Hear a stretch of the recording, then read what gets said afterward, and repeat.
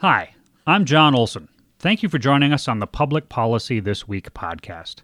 If you like what you hear on this show, please consider leaving us a review or telling a friend about us. Also, please consider subscribing so you'll receive a brand new edition of the show every time we make one available. We hope you find Public Policy This Week entertaining and informative, and thanks again for listening.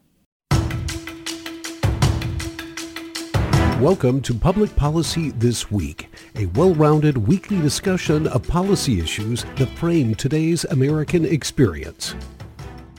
Good morning, everyone. It's Friday, September 30th, and you've joined us for Public Policy This Week here on KYMN Radio. Public Policy This Week is dedicated to the honest and open discussion of public policy issues. Each week we take a look into a specific policy subject, and we have guests on the show that are experts in their fields. To the greatest extent possible, we stay away from politics and instead concentrate on research, facts, and the experience and insight of our guests to help us to arrive at well-thought-out, comprehensive, integrative solutions to the shared challenges we face in society. Our program runs the gamut on policy subjects from neighborhood concerns to municipal, state, and even national level issues. Everything is fair game on this show. Our objective is a civil, thoughtful dialogue about important public policy issues that convey ideas and solutions to move our society forward. Today on Public Policy This Week, we will be discussing the police service career of Todd Axtell, our guest in the KYMN studio. Additionally, we will be talking about the next phase of Todd's life as he embarks on a new career direction, leading a consulting firm. As part of our discussion, we will cover the changes that have occurred in law enforcement over the 30-plus years of Todd's career, what attributes are necessary to be an excellent police officer, how to recruit, train, and retain excellent police officers, the effects of George Floyd's in-custody death and the defund the police movement on law enforcement, rebuilding community trust, and how to combat increases in violent crime, among other important law enforcement-related topics. Todd Axtell is the former chief of police for the city of St. Paul. He's also the co-founder, president, and CEO of the Axtell Group, a public safety, security, and law enforcement consulting firm focused on helping police departments and public and private organizations and their leaders improve efficiencies, minimize risk, and achieve strategic goals. Prior to launching the Axtell Group, Todd dedicated more than 3 decades of his professional life to public service, including 33 years with the St. Paul Police Department. He retired from Minnesota's Capital City Police Department earlier this summer. Throughout his career, Todd has championed trust, transparency, community engagement, diversity, and the highest levels of accountability. He and the team he surrounded himself with are credited with helping make the St. Paul Police Department a model of excellence that is emulated and admired throughout the state and country. Todd's accomplishments garnered local, state, and national attention. In fact, on June 1st of 2022, as proclaimed by the governor of Minnesota, it was Chief Todd Axtell Day in both the city of St. Paul and the state of Minnesota. And Todd Axtell continues to make his home in St. Paul with his wife. Chief Todd Axtell, welcome to Public Policy This Week. It's a pleasure to have you on our program. Thank you very much. It's really great to be here, especially in an area where I spent a significant amount of my time growing up. Yeah, you were mentioning that before we came on the radio. You grew up here in Northfield for a little while? Yeah, the first 8 or 9 years of my life I spent here with my family. My father worked for Sheldall when it was operating here in Northfield, and my mother was a hairdresser. Actually, a part of the time, a hairdresser in the building we're sitting in today. So I have some great memories of fishing in the Cannon River right behind us here, and just it's fun to see how the circle brings us back together here today. Yeah. Let's talk for a minute about Chief Todd Axtell Day in the state of Minnesota. When I left the police department, they gave me a watch, and they gave me a dinner. And I'm sitting at a Minnesota Wild game this spring with my wife, Chris, and being honored in front of 19,000 people at the game is Chief Todd Axtell to announce this statewide Chief Todd Axtell Day. What did I do wrong in my career? Well, I bet you still have that watch, and people certainly aren't going to remember the fact that I had a day, but it was quite an honor to be recognized, and this is something I'll certainly never forget. But every police officer, every public servant, regardless of what we do, is such a meaningful job. And today, as I reflect on how difficult it is to get young people into policing. It's so important that everybody understands that their role in serving our communities is so critically important, and we need everybody paddling in the same direction. Let's get into it. Getting ready for our program today, and this goes back to the mid-'90s. I was thinking about why I wanted to become a police officer in the first place. It was the uniform. It was about being part of a team. It was the training. It was the physical and mental challenges that are different than any other profession out there. The responsibility, and also this strong idea of protecting those in society that have a hard time protecting themselves. Go back 35 years. Can you recall why you wanted to make police work a career? Yes, absolutely. You know, my grandfather was a police officer in Silver Bay, and he happened to die at the age of 47 of a heart attack. And so I was 2 years old at the time, and that really piqued my interest. And so throughout the rest of my young life, I always wanted to really follow in my grandfather's footsteps and honor him in that way. So from a very young age, I knew I wanted to be a police officer, and I knew what it meant to be a police officer, and to be in the service of others is so critically important. And we certainly don't do it for the money, right? It's not about the money. It's about being in the service of others. Right. What was your training path into law enforcement? How'd you get into it specifically?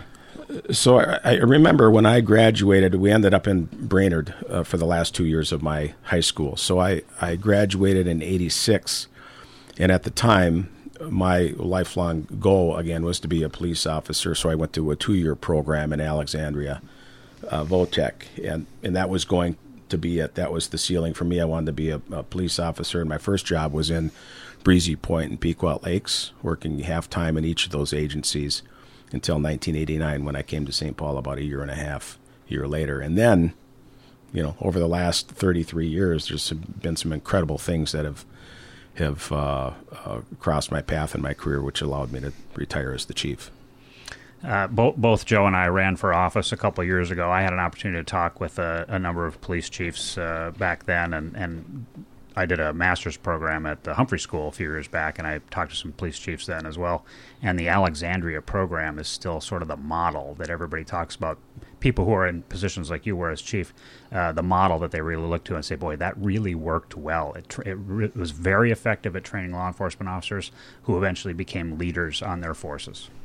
Yeah, it really did create that great foundation. You have to show up every morning in your uniform, on time, squared away, work hard, study hard, and you live right there in the area. It was a great opportunity.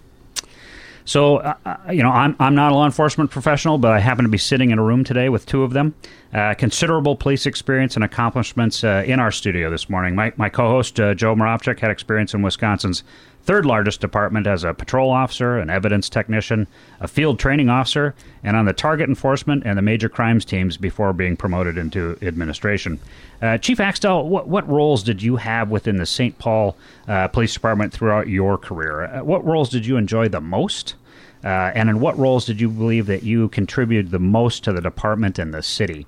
And perhaps, were there initiatives that you launched while you were chief about which you are particularly proud? Yeah, thank you, and thank you both for your service over the many years to our community, and certainly, John, to our country as a Navy veteran. Appreciate your service. You know, I have been so fortunate in my career to have the opportunities I had specifically in St. Paul. I started as a patrol officer on the east side of St. Paul, and I did that for quite a few years. Had opportunities to work over the years after that in narcotics, vice, special investigations, the gamut of the department, so investigations, and then I was able to. I got lucky on a few tests. Went back to school to get my bachelor's and master's degree from St. Thomas, and then I started on the promotion track and used my experiences to help the units that I supervised over the years. As far as some of the accomplishments, and none of the accomplishments I ever talk about is certainly because of me. It's because of the people that we surround ourselves with. Of course, having the right people at the table and the right team, and making sure people sitting at your table aren't people who will always agree with you is so important, and that was kind of my mantra in the police department, to have people challenging me. I would say that the Law Enforcement Career Path Academy that we created just after I became chief in 2016 has been such a great opportunity. We partnered with AmeriCorps, Century College. I went out and pounded the pavement to get funding from through our foundation to pay for this program, where we have young people from our community who faced barriers into law enforcement, whether that's transportation, family issues, finances, but they're good people. They had a great heart for public service. So we paid them a livable wage to learn the police department for a few years, to get their schooling. And since that time, we've hired over 30 police officers from that program. 30 police officers who will hopefully serve each 30 years plus. And so I view that as a big win, especially during times as we are now with the challenges we have with hiring people into the profession of law enforcement. As I have had the opportunity to pin so many badges of the young people when they become police officers, it's something that I'm very proud of, and the fact that we have young people from our community who look like our community, who understand the community and have served 3 years getting to know the community before they ever answer their first 911 call is just a game changer for law enforcement. Yeah. I think I was certainly grateful to be in major crimes and some of the other opportunities I had with the police department, certainly administration, target enforcement. But I think I was always a patrol officer at heart. I really liked that connection with the community. You know, the squad car is your office. You think you were a patrol officer at heart, even though you eventually made it all the way up to the top and led an organization? Yeah, always. I mean, that's why, as you know, Joe, that's why we get into the job, is to get behind that wheel and get out there and meet with business people, our community members, get to know everyone and have a positive impact on their lives and help protect victims of crime. That's why we get into the job. And then everything that happens after that is just a product of that. Chief Axtell, over the length of your career, you have no doubt seen many changes in police work. I can think of a few myself. Perhaps you'll recall the North Hollywood shootout in 1997.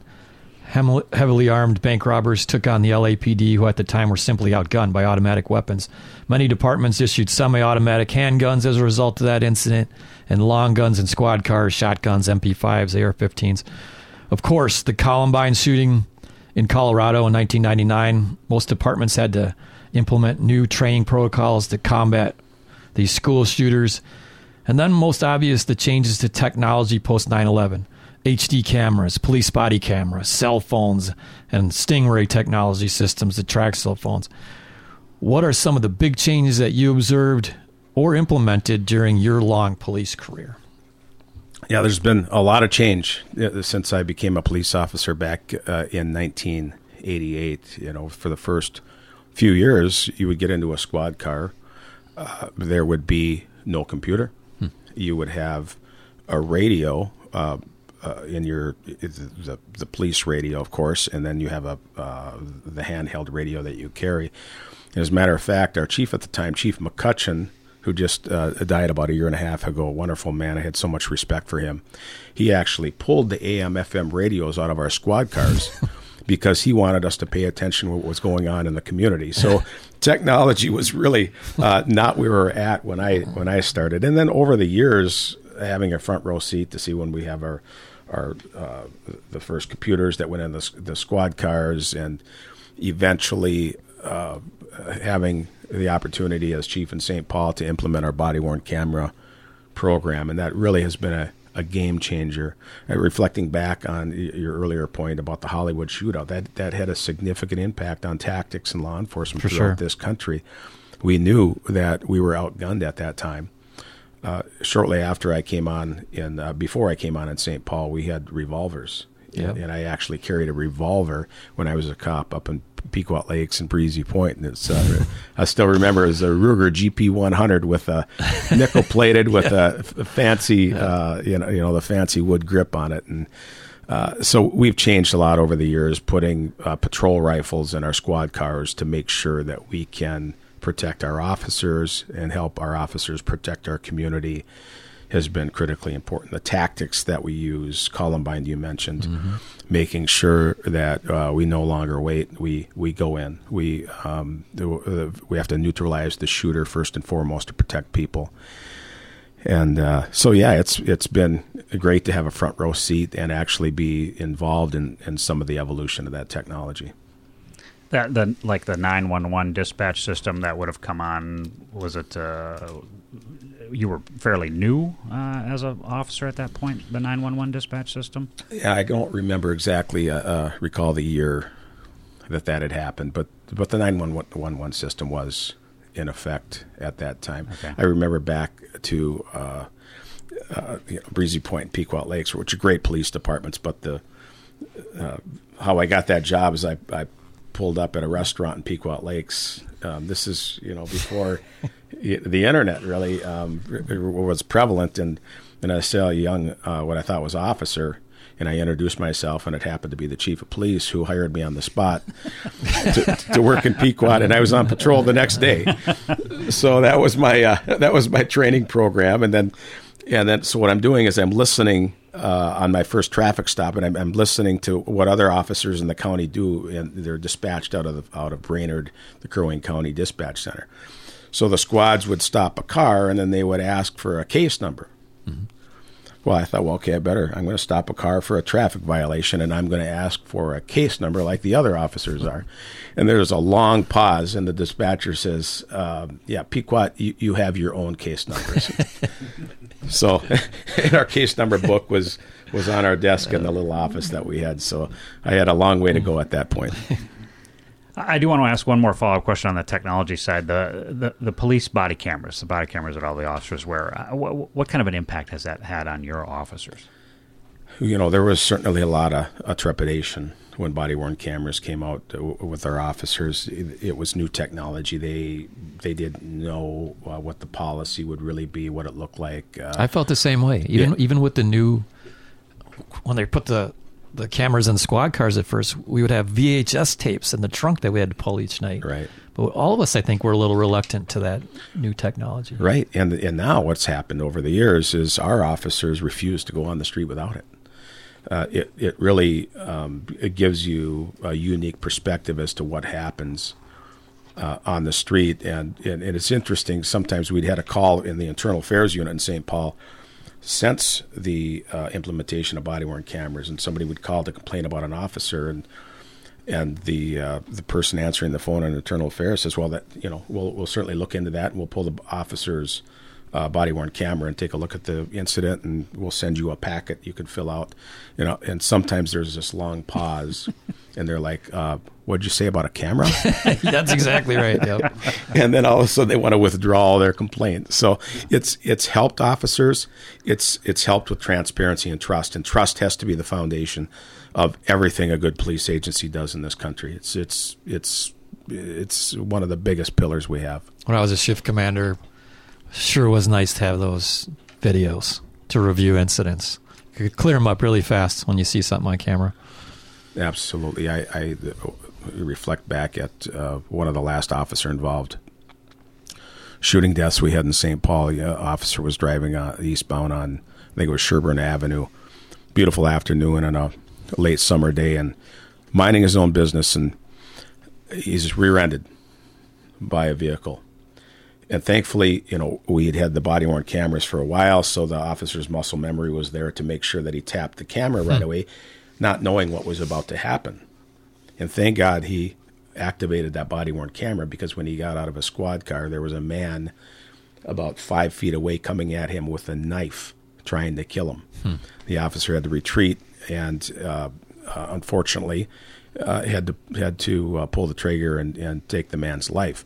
Immediately, there were people who began to protest and started coming out with the false narrative about one of our officers killing a man unjustly, and I was able to share that video and talk about what happened, and the protest disappeared. So it's something that really has helped our officers, and they firmly believe in it.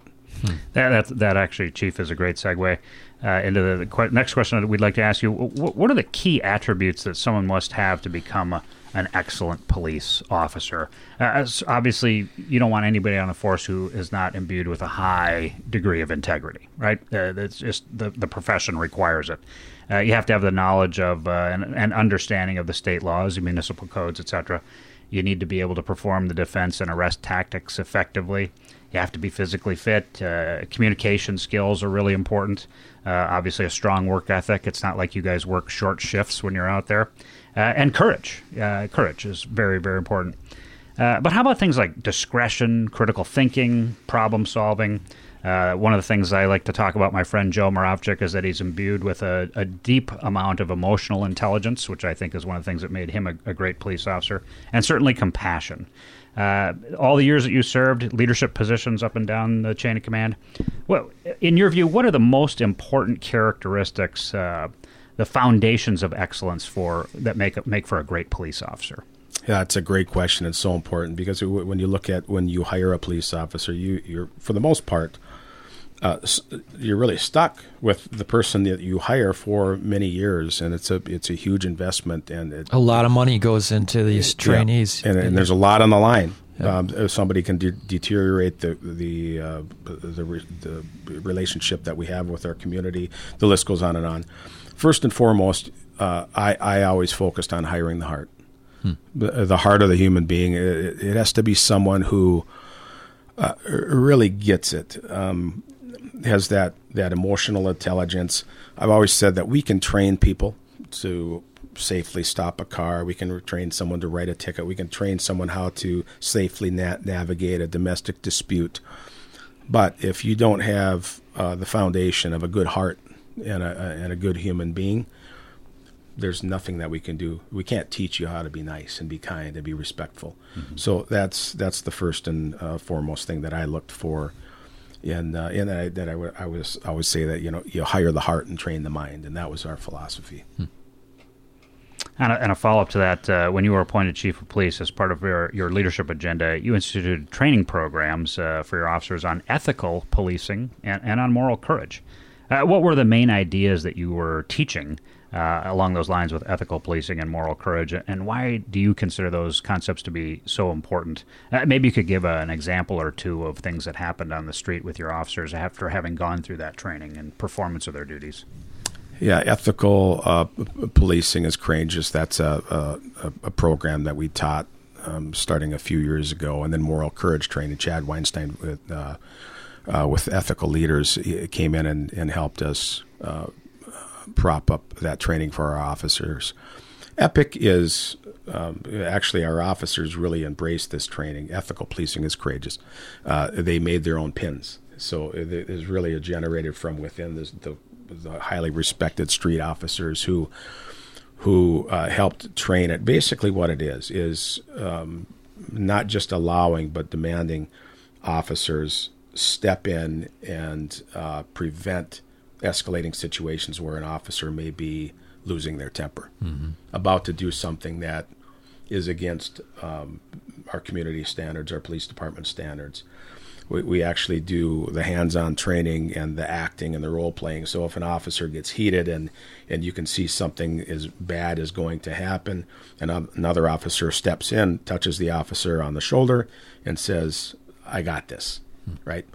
And now our officers understand that that's part of what we do. And if it continues, they call out epic, I got it.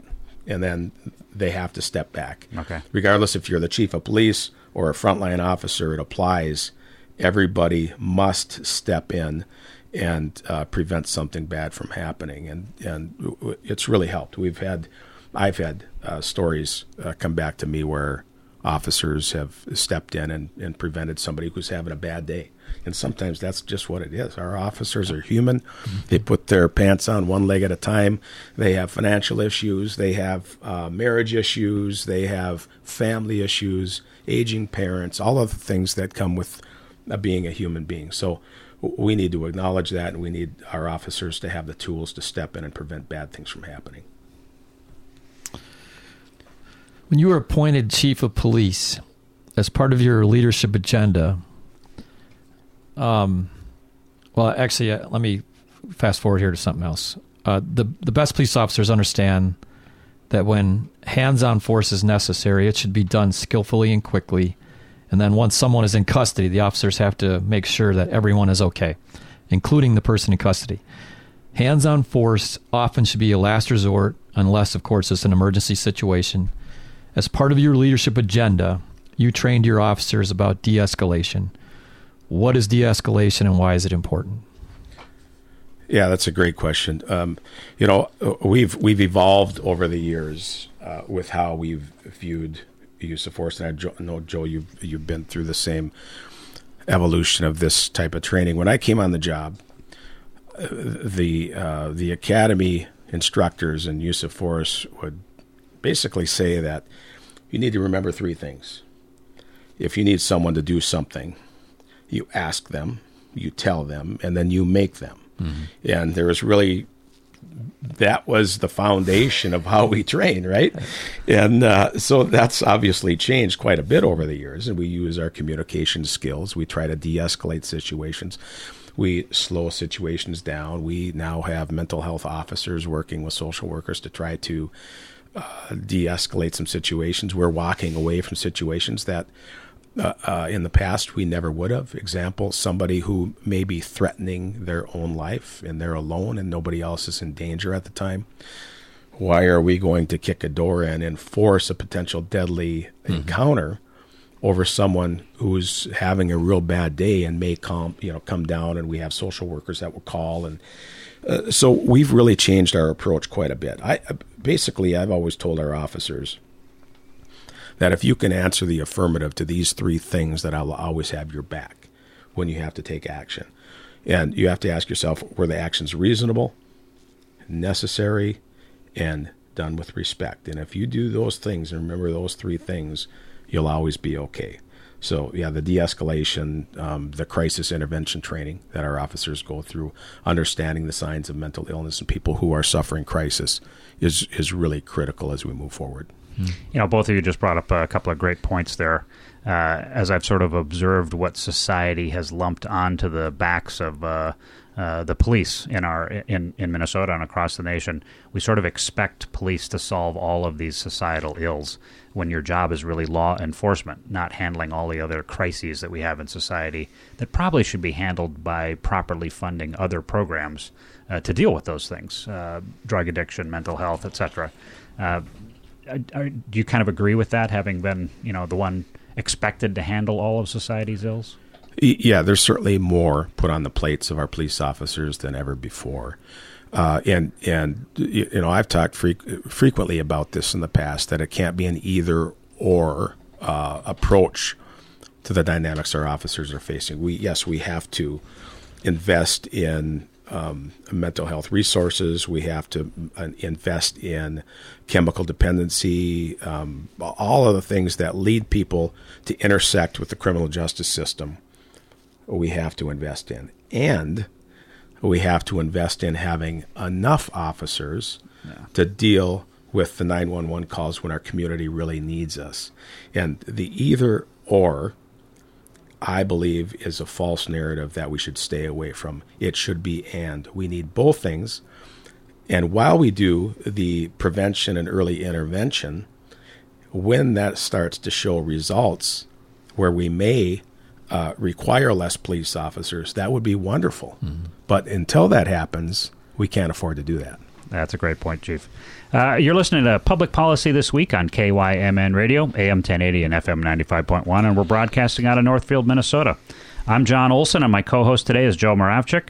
Joining us on our program this morning is Todd Axtell, CEO of the Axtell Group, and the recently retired Chief of Police for the City of St. Paul. When I was a police officer, I believed that the badge I wore was to be a symbol of faith and trust to the citizens that I served. And when I was a sergeant and then shift commander, I would tell patrol officers often that they are the most visible representatives of our city. Thus, it's imperative that they represent themselves, our department, and our city each day with integrity. Like you, I worked in a diverse city with much going for it: industry, technology, opportunity, beauty, but also its share of challenges. Throughout my career, I worked to better our city and the relationships between the police and citizens.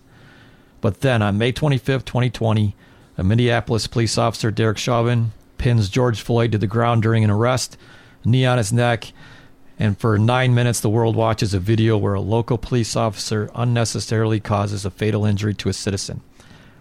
I knew at that moment the faith and trust that I believed the badge represented, and so many officers believe in, and so many citizens count on, was going to be tarnished.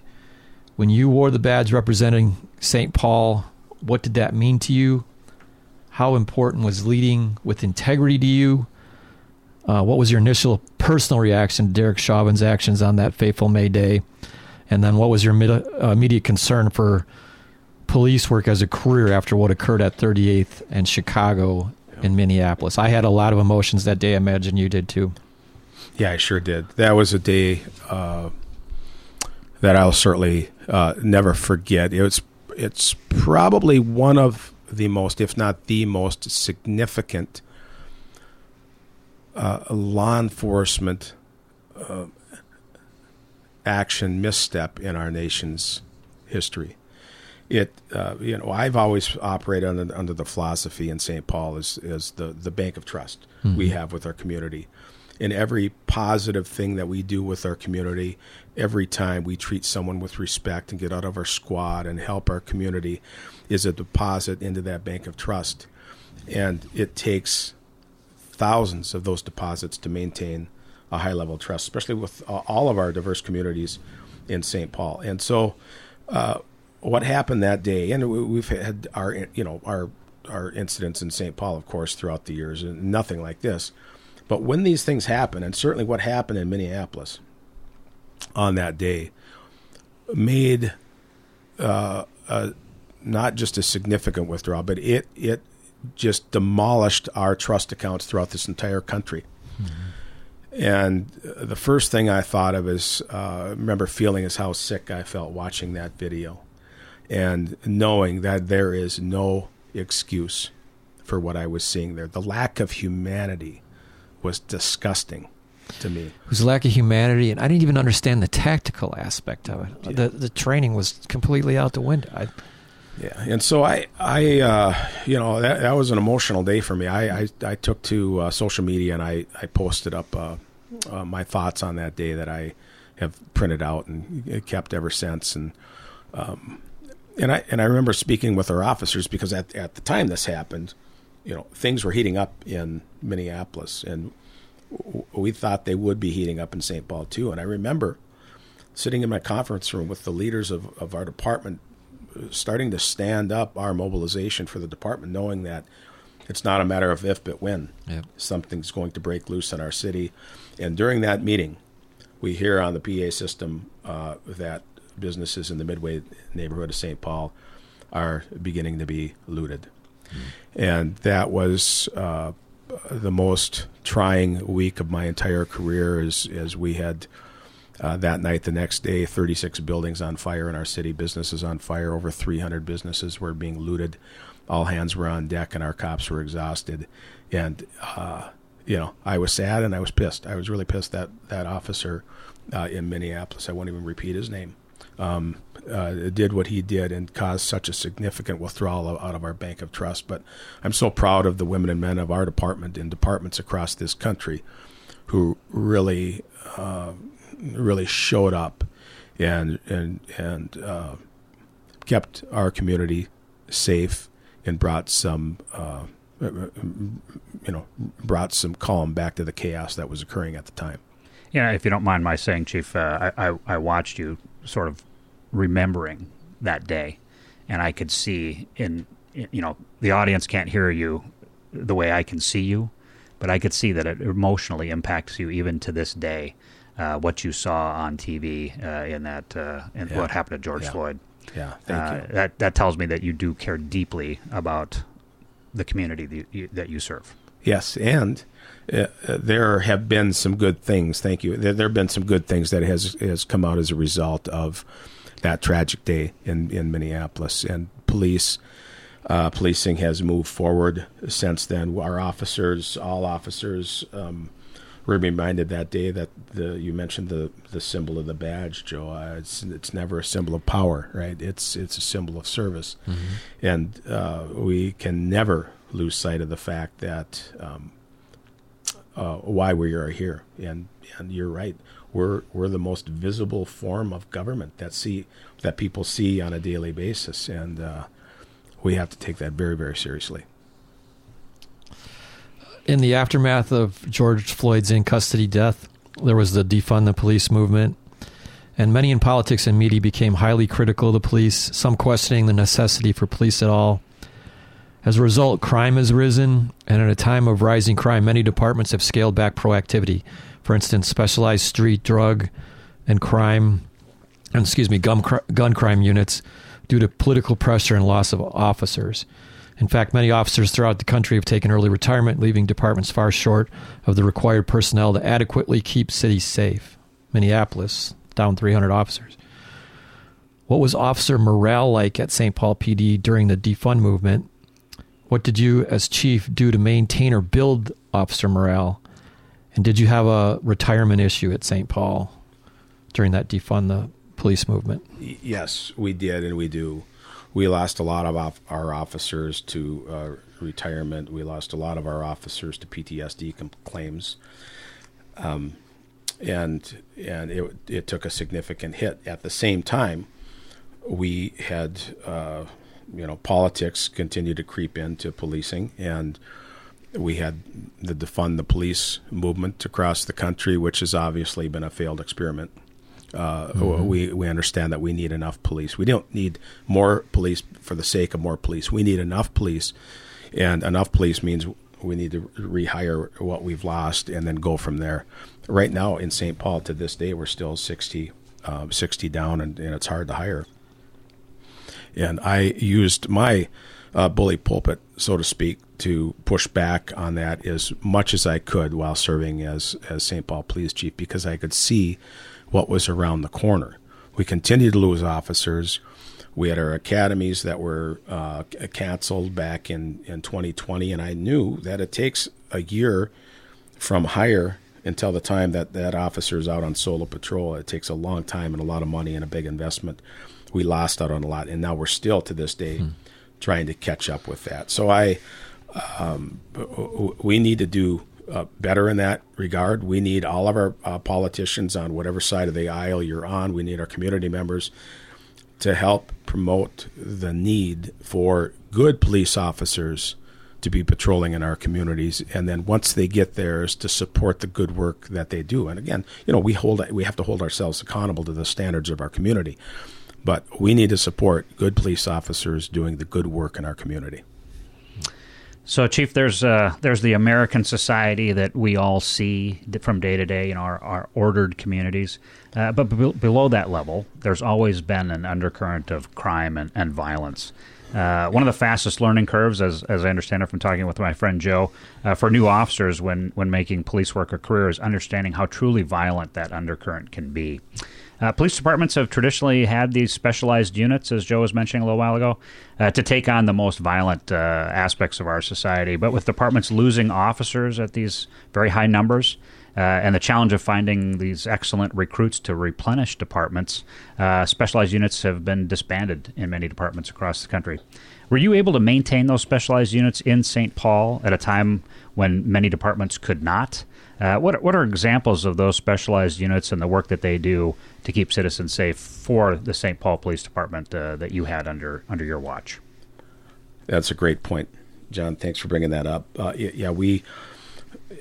We were down at one point well over 100 officers in our department, so we had to make some significant cuts to our operation, consolidate some units, and do away with some of the units. And can I just ask very, very quickly? So both Minneapolis and St. Paul, you lost a lot of officers during that time frame.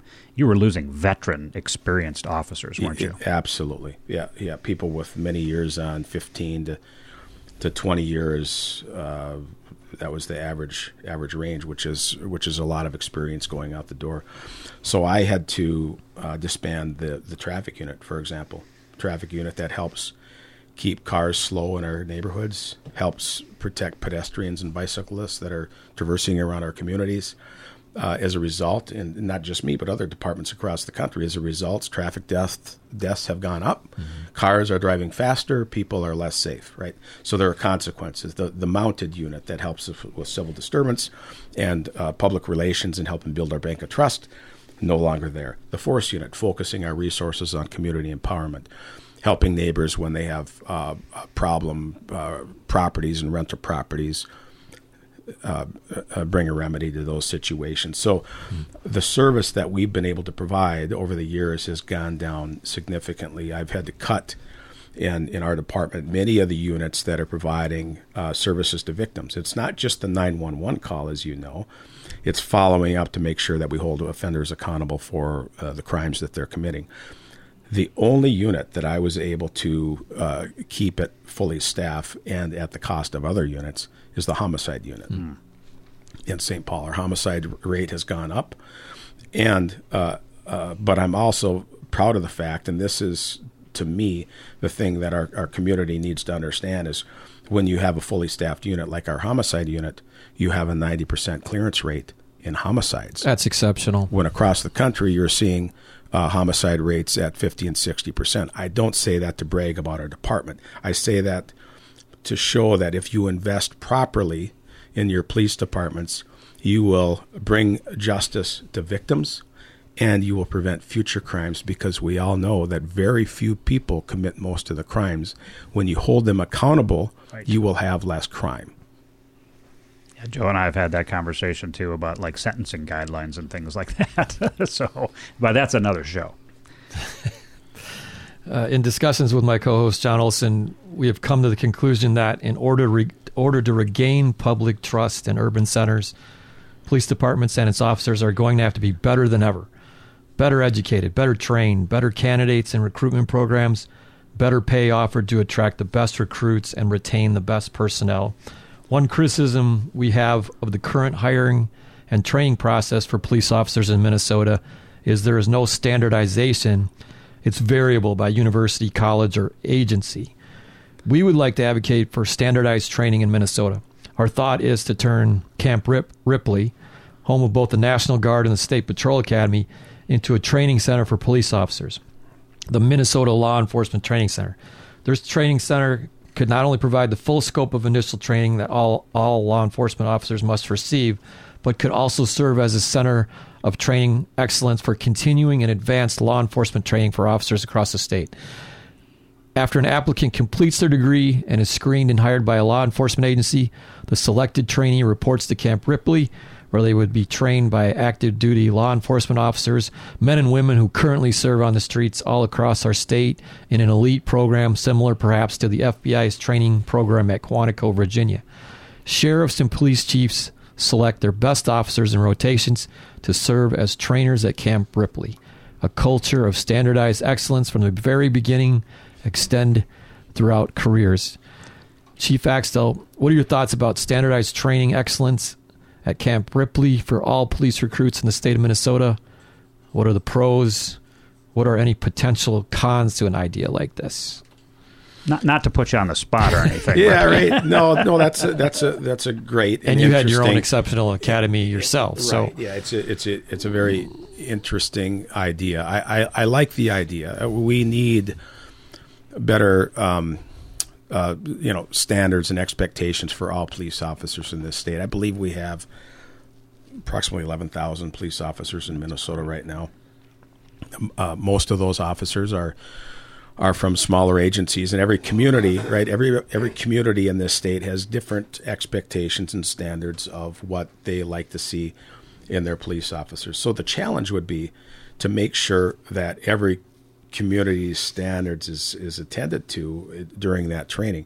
In St. Paul, we have a 5-month academy. We've committed to that because it's really, if you don't have a good foundation, you'd have a 30 to 35 year investment that could be shot if you don't do it right on the front end. Mm-hmm. But making sure, again, that you, first and foremost, you hire the heart and make sure they understand that what the expectations are from our community is so critically important. But you have to, you have to have a guardian mindset with whatever you do in policing. And I don't care if you're in Black Duck, Bemidji, Brainerd, Pequot Lakes, or Worthington, the same should apply. But I think the challenge would be politically from the 87 sheriffs in this county and the chiefs and the city managers and the mayors to make sure they're not trained in a way that is against their community standards, and which is why we have a 5-month academy. So no matter what you have learned, wherever you have worked, when you come to St. Paul, we have 5 months of you learning our community before you police the community. Mm-hmm. And if you don't, if you're not learning in a way that reflects our community standards, you can't be a St. Paul police officer. So, Chief, we know that post-traumatic stress disorder, it's a mental health condition triggered by a terrifying, horrific event that somebody might have gone through, either experiencing it directly themselves or witnessing it. Symptoms can include flashbacks, nightmares, severe anxiety. First responders frequently experience these traumatic events. I mean, you're there to respond to people having the very worst day of their lives: shootings and stabbings, fatal accidents, abused children, just to name a few. Yet police departments have traditionally stayed away from providing dedicated counseling programs led by mental health professionals, fully funding those programs to help officers cope with traumatic experiences that they literally experience on a daily basis. And there's always been sort of this culture of you're too tough to have to deal with those things. The military is emphasizing mental health programs. We've been doing that quite a bit in the military of late to try and help support our combat veterans, which, as you know, we're losing something like 21 to 25 a day on average to suicide. There now seems to be a momentum to help police officers and other first responders to deal with this challenge. As someone who's been on the top of a very large police organization, do you believe that the mental health counseling is important to provide for your officers?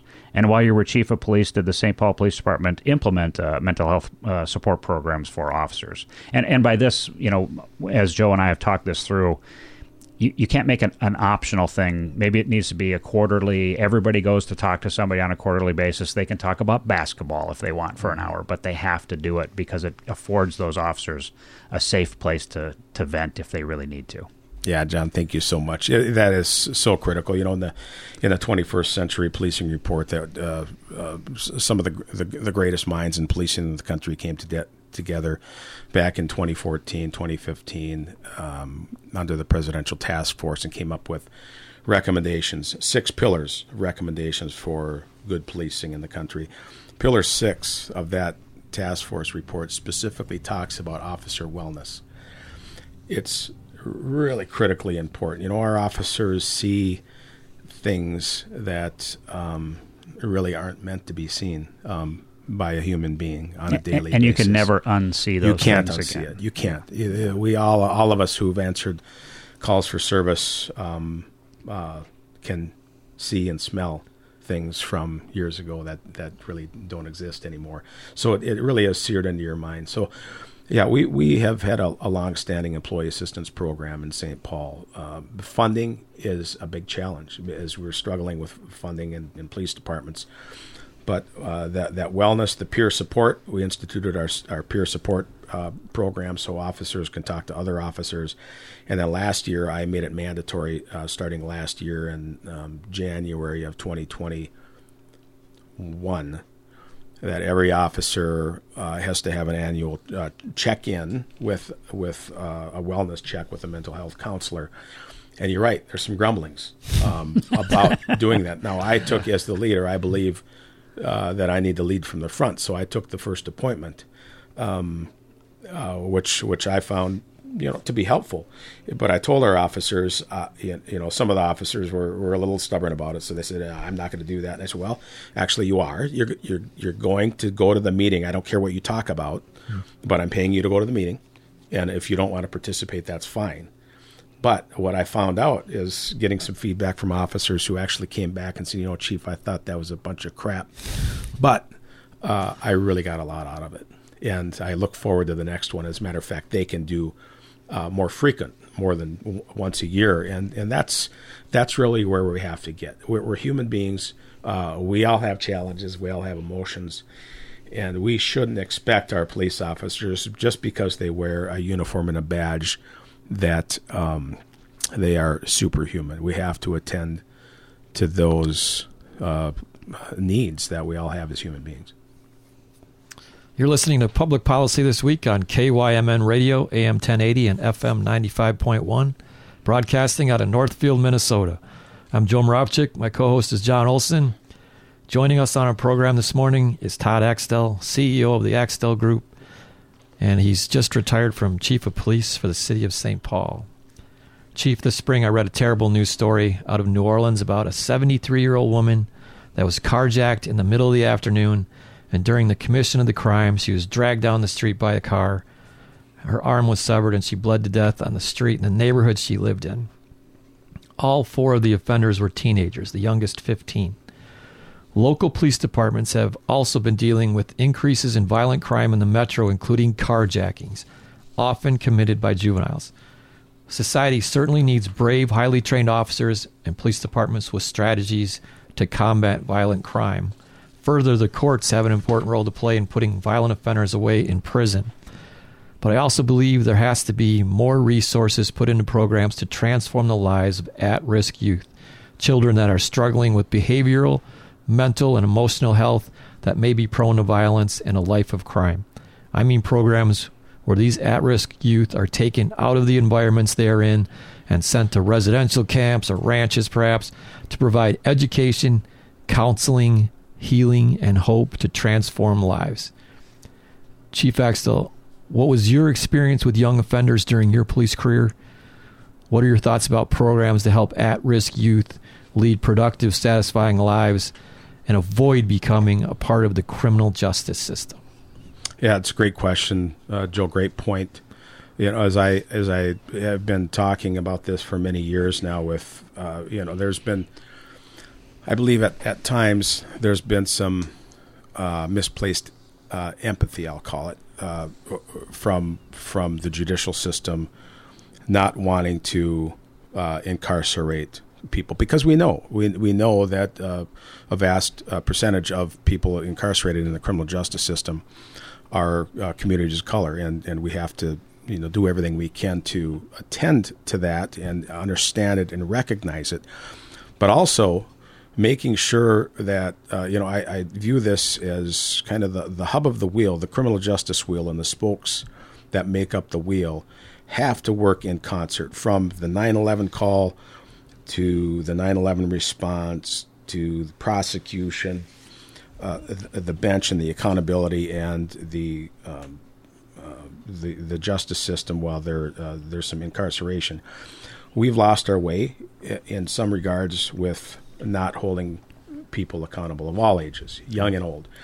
And I believe that having a prevention, intervention, and accountability program that, number one, supports victims of crime first and foremost, right, and secondly, tries to prevent future crime from happening at the same time. And I think you can do that in a thoughtful, respectful way, and the parents are asking for it. Mm-hmm. I can't tell you how many times I've had conversations with moms and dads who said, "Please take my son or daughter to jail. They're going to kill themselves or kill somebody else," and continue to carjack victims and rob people in places. They're looking for help. So we do need more resources where the criminal justice system can put people so they're not going to reoffend, and also do everything we can to provide mental health training, chemical dependency support, and all of the things to help them reintegrate into society at some point. One of the things that's really important with this is when you talk about a camp or an incarceration facility, is to make sure we don't take someone from the inner city and put them in a bus and drive them up to International Falls and put them in a facility where people only look like people from International Falls for the most part. Mm-hmm. We need people who can relate to and look like young people who are in the system, so that they have a sense of hope and have the ability to reintegrate someday. and there will be people who continue to commit violent crimes, and we have to, again, advocate for the victims of crime. And if that takes longer prison sentences or incarceration, then so be it, because, again, we have to protect the next victim.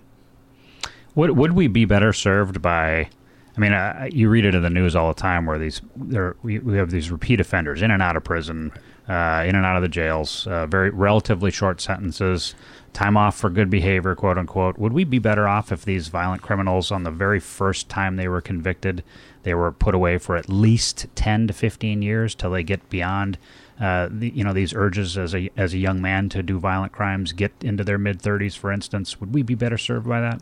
Yeah, I've always talked about, the fairness of the criminal justice system, and some people will say, well, we shouldn't be incarcerating people, we should be, helping them, et cetera. And I believe in some of that, but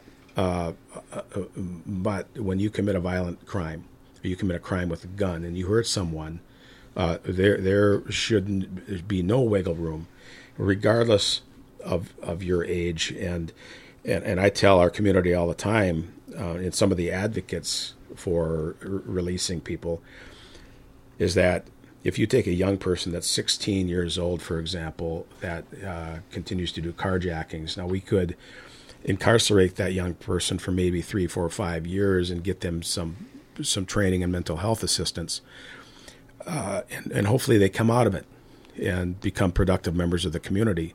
But if we don't have accountability on the front end, what happens is that young 16-year-old becomes 18 years old, and then they carjack a vehicle with a gun, and we turn it over to the U.S. Attorney's Office, and now it's a federal crime where that young man or woman will serve 20 to 25 years on a crime when they could have received the resources that they needed to serve a 3 to 5 year sentence on the front end.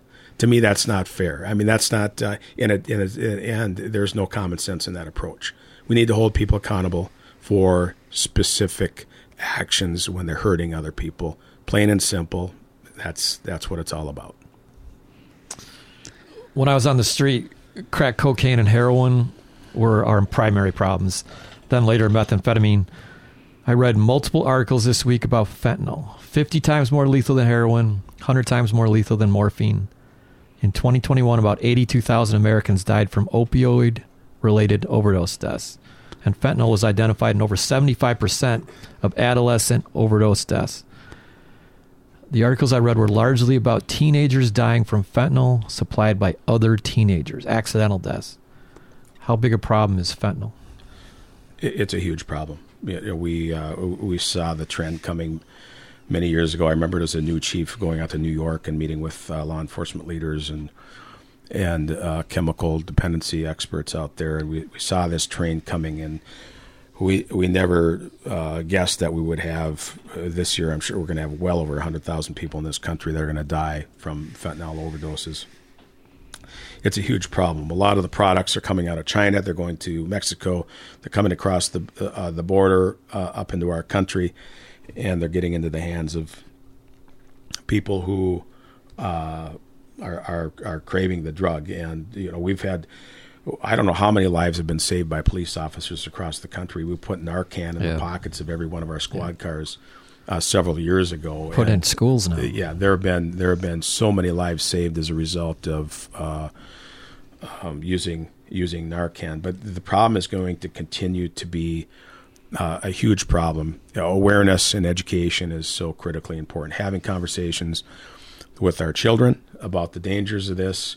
The part of the business that I'm running right now, we've talked to parents and school systems. Even Columbus, Ohio, had us down to talk about some of their charter schools down there about just awareness relating to some of these overdoses, and it's just something that really continues to be a concern, which is why it's so important to have again a zero tolerance approach on enforcement related to fentanyl cases. We're going to see more murder cases when you deal in fentanyl products and somebody overdoses. You're going to see a lot more second-degree murder charges coming out too. It's a big deal.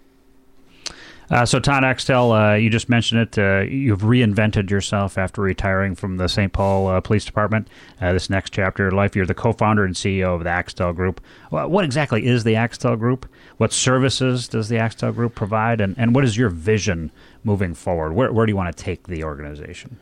Yeah, so this has been a lot of fun over the last year thinking about this. We're a boutique safety, security, crisis management, crisis communications firm that helps other organizations establish and build their bank of trust. The philosophy that I had in St. Paul, we're a battle-tested group of people who understand the dynamics of public safety, and we want to help other organizations. Right now we're helping private sector, public sector, government organizations, healthcare systems, school systems, and it's been a lot of fun. I mentioned earlier that as police chief for the last 6 years, you don't sleep through the night. You're thinking about stuff. You're getting the phone calls, and it's never to bring you any good news. And so I haven't missed that part of the job. There's much less stress in this work. It's very fulfilling. It's fun work. And I hope to be able to do this and help other organizations for many years to come. All right. Well, that was a great and informative and fast hour of radio. Our guest for today's episode of Public Policy This Week has been Todd Axtell. Todd, thank you for being a part of our program. Thank you, Bud, very much. It's been great. Folks, that concludes this week's edition of Public Policy This Week. We're on KYMN Radio, AM 1080 and FM 95.1, and we're here every Friday morning from 10 to 11 a.m. Your hosts for today's program have been Joe Moravchik and John Olson. It is our hope that this show can be a small step to having important, meaningful, in-depth conversations about public policy challenges and solutions, staying away from the high-volume, rhetoric-filled conversations that are so commonplace today. We want our listeners to be informed by facts as they hear from our experienced policy experts, and then to be able to use that information to make the best personal decisions about highly complex policy issues. Thank you for joining us today for Public Policy This Week. We hope you'll join our show again next Friday morning at 10 a.m. Have a fantastic Friday afternoon, everyone, and a superb weekend. Take care. You've been listening to Public Policy This Week. Tune in every Friday morning at 10 a.m. for more conversation with policy experts. Remember, this show can be found on your favorite podcast platform or stream it from kymnradio.net.